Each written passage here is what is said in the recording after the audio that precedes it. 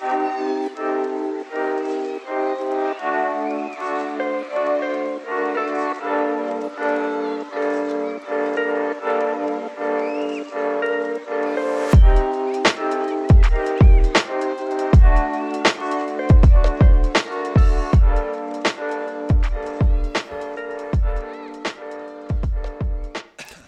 back to Keegscast, the podcast with discussions of practical theology that seek to offer God acceptable worship with reverence and awe.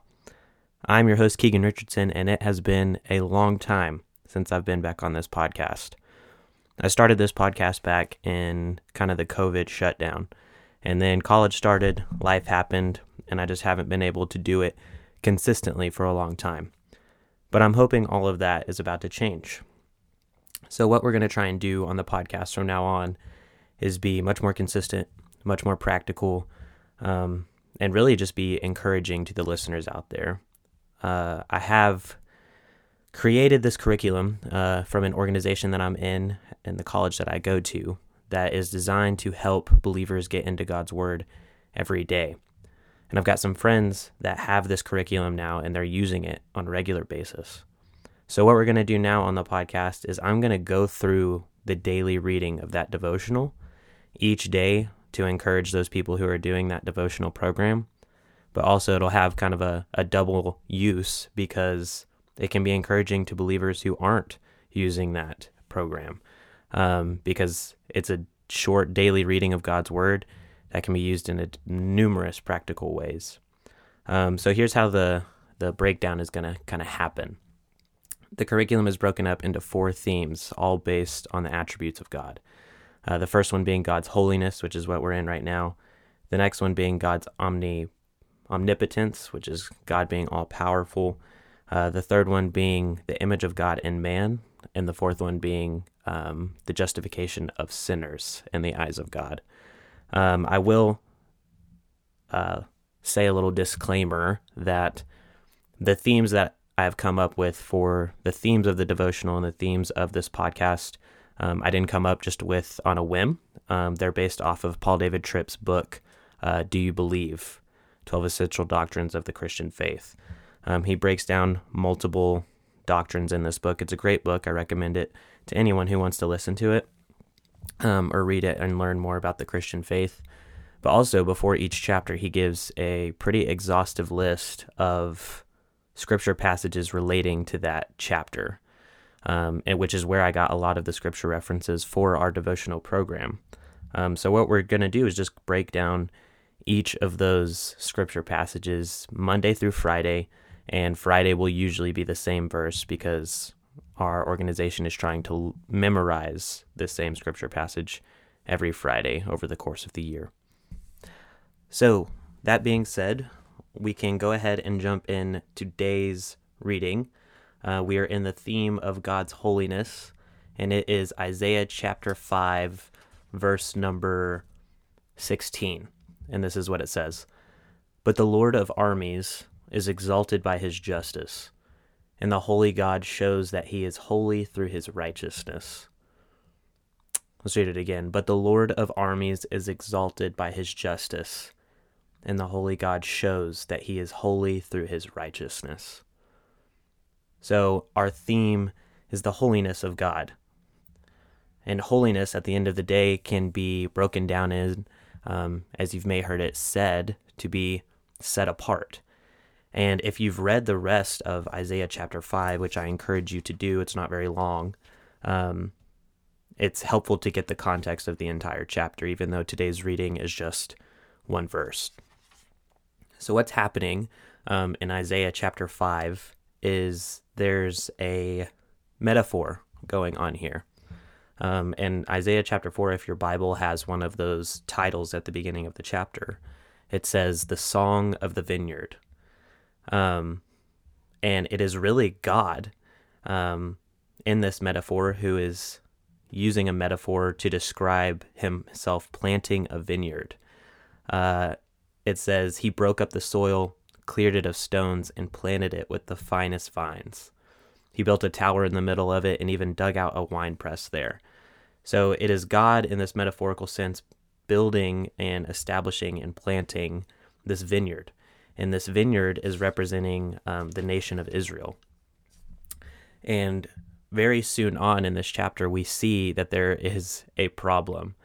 This vineyard is not producing the fruit, nor is it producing good wine as the planter originally planned it for. Verse number 7 of chapter 5 says this: "For the vineyard of the Lord of armies is the house of Israel, and the men of Judah, the plant he delighted in. He expected justice, but saw injustice. He expected righteousness, but heard cries of despair." And then the author will go into denouncing the sins of Israel. But the problem is, well, I guess it's really not a problem, but the aspect of God's holiness is that God's holiness is so different than any type of leadership, any type of authority that we can even compare it to on earth. See, oftentimes when a king or a president or a ruler of any kind is a ruler over a certain people, and those people fail morally, or they fail in some ethical way, or they have broken some type of law, or they've committed some type of injustice, the king or the ruler or the president, whatever it may be, is still associated with those people's sins. He is still with those people. He is still himself a member of that people group. But God is different. His holiness sets him apart in such a specific way that he is different than any type of thing we can reference him to. And that's really what we learn through the rest of this chapter, especially in verse 15, the verse before our daily reading. It says, "Humanity is brought low, each person is humbled, and haughty eyes are humbled." And then 16, "But the Lord of armies is exalted by his justice, and the holy God shows that he is holy through his righteousness." So in verses 15 and 16, we really begin to see how different God is. It creates this contrast. Humanity is brought low. Each person is humbled, but the Lord of armies is exalted. So God's holiness is so different. It's so unique. It's so particular in the sense that God will not be associated with sin. He will not be associated with injustice. He will not be associated with unrighteousness. Verse 16 says he literally communicates his holiness through his righteousness. So God is morally perfect. And the interesting thing is the metaphor that is used to describe his holiness in this chapter. It's used with a vineyard, and the vineyard is expected to produce. It's expected for growth. It's expected to produce wine and good grapes and good vines. But the thing is it doesn't do that.